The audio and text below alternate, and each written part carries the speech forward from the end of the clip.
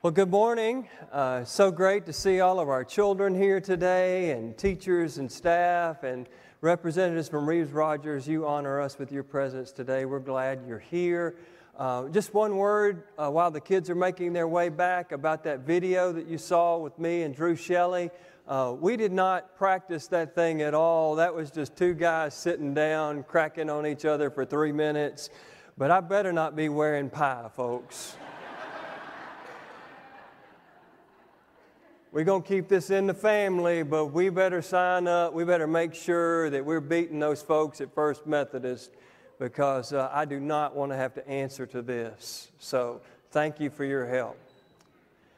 Today's sermon is based on this passage of Scripture from Hebrews chapter 11, verses 1 through 3, verses 8 through 16. And the title of the sermon today is How Faith Acts. How Faith Acts. You know, it was all over the headlines this week. This guy named Alex Jones, this radio host who is ordered to pay upwards of $50 million to the families of the victims of what happened in Sandy Hook in 2012. He alleged that the tragedy didn't happen at all, that it was just all made up. Now, I'm not much on conspiracy theories, but it's hard for me to imagine that there could be someone in the world that would think that you could get a bunch of people to keep a big secret like that. That you could actually believe or think or even say that something like that was all staged, that it never happened. And as I thought about seeing that every day in the news, and I thought about, well, what does that have to say about the world we live in today? There were a lot of things that came to mind about what it might say about our world. But one of the things that it said to me is that I think our skepticism is at an all-time high in the world today. People are skeptical about everything. And at the risk of sounding like my parents, when I was a kid, I'm just not sure that there was the degree of skepticism throughout the world like there is today. Just a few weeks ago, I was at Costco. I got out of my car. I'm walking down the row of the parking, making my way inside, and I noticed that there was an elderly woman over there trying to load a bunch of those bottled waters into her SUV. You know, the ones that are like 40 bottled waters at 16.9 ounces per bottle. It works out to about 40 pounds or a little more. And this woman was trying to load a bunch of these bottled waters into her SUV. And I got this great idea. Why not go over and offer this woman who is clearly struggling to get all of those bottles of water in her SUV, offer to help her put them in her SUV. So that's exactly what I did. I walked over. I said, "Ma'am, would you like some help?" And she looked at me like I just demanded her car keys or her purse, not offered to help put water in her SUV. And she very firmly and curtly said no, and she kept right on doing it. Well, so I proceeded to walk on away. I got things to do. I don't have to take this. I'm walking into Costco, and as I'm sitting there waiting to show them my card to give them proof that I deserve to be in here, I look back, and she's still struggling to put all of those bottles of water into her SUV. And I had the thought in that moment, if this same thing had happened 10, 20, 30, 40 years ago, and I'd walked up to somebody and said, "Would you like some help putting that bottled water into your SUV?" Would the same result have happened? Would I really have been firmly and curtly told no? I don't think so. I don't think so. Now, you're probably thinking, "Tommy, that woman was correct. She was right to be so skeptical. You could have very easily been wanting her car keys, or you could have very easily been wanting her purse. You could have been very easily been up to no good by making that offer." She was right to be skeptical. It probably kept her safe by being skeptical. And I would say to you, probably true. That is probably true.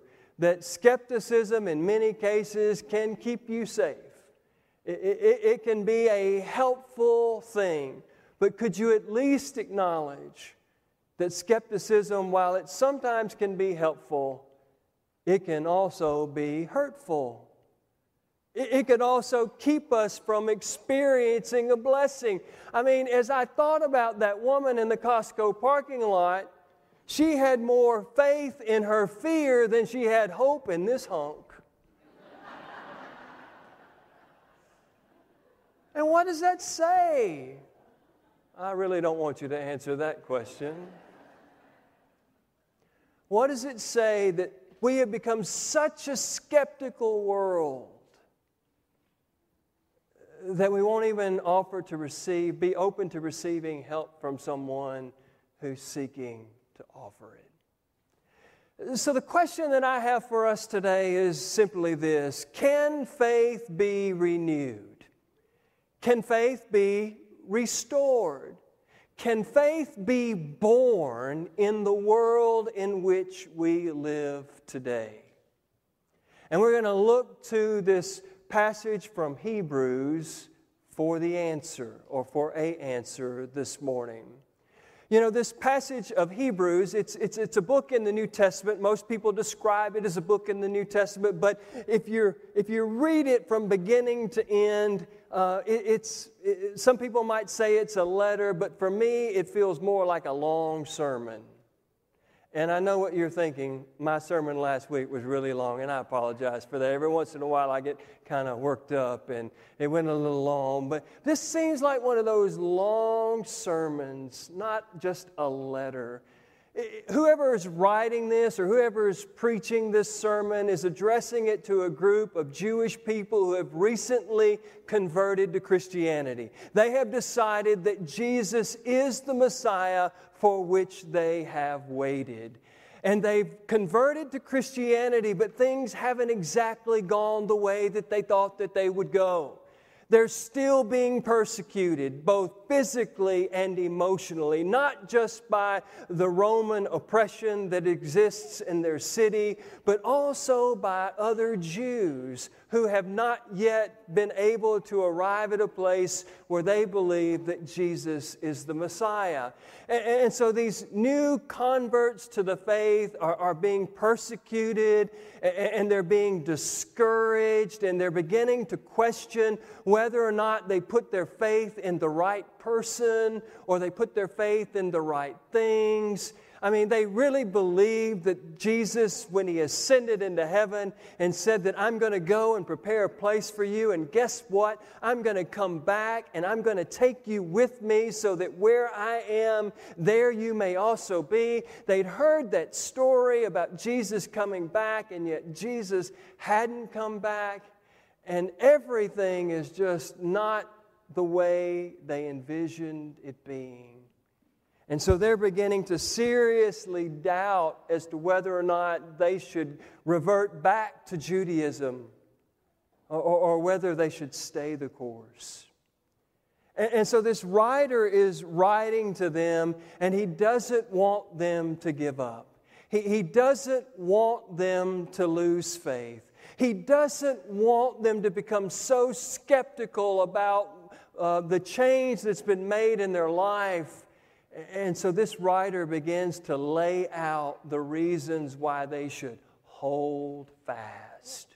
This writer begins to tell them that Jesus is the Son of God, and that Jesus was sent by God as a way of continuing to fulfill the promises of God, and that Jesus didn't just come to be the Savior to the world. One of the reasons why Jesus came to earth in the first place is so that every human being on the planet in that time and in all the ages to come would know that Jesus, in addition to being our Savior, knows what it's like to be us. who knows what it's like to experience the indignities of life, who's known what it's like to be disappointed and disillusioned and full of doubts and have fears. Jesus came so that we would know that He knows what it's like to be us. And He's saying, hold on to that. Hold fast to that. And the only way that you can hold on to that, the only way you can hold fast to that, is to have faith. And at this point in the story, the writer or the preacher of Hebrews begins to give us example after example after example of all sorts of people in the past that were just like us. They had these dreams, these desires, these beliefs about what the world would be like, about how God was moving in their midst. And over again, they still found themselves being disillusioned. They still found themselves being full of doubt. They still found themselves becoming skeptical. They still found themselves questioning whether they were following in the right way, on the right path. And the writer of Hebrews wants these people to know that, Abraham, Noah, Enoch, Abel, all of these folks that came before you, they were just like you. They were seeking to follow God, but they had moments where things didn't quite work out the way that they wanted them to. They had moments where they were consumed with doubts and fears and anxieties, but they kept believing.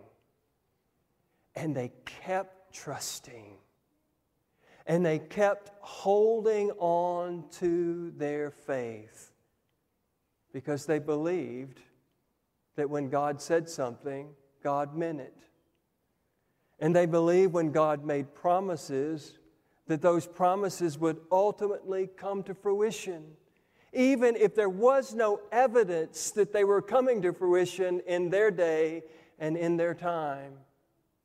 And in fact, many of these folks did not get to see some of the things that they expected to see on this side of eternity. But the writer or the preacher of Hebrews says even those that didn't see the promises of God fulfilled in their lifetime, when they died, received those promises as a reward in glory. And so the writer wants to encourage these folks that live in a time of skepticism, in a time of fears and doubts and concerns, to hold on to your faith, to allow God to increase your faith, to be open to the ways that God would seek to renew your faith. And over the next several weeks, that's what we're going to be looking at in our worship, is how do we increase or birth or renew faith in a world of skeptics. May God grant us the grace as we journey together to reclaim that kind of faith for ourselves.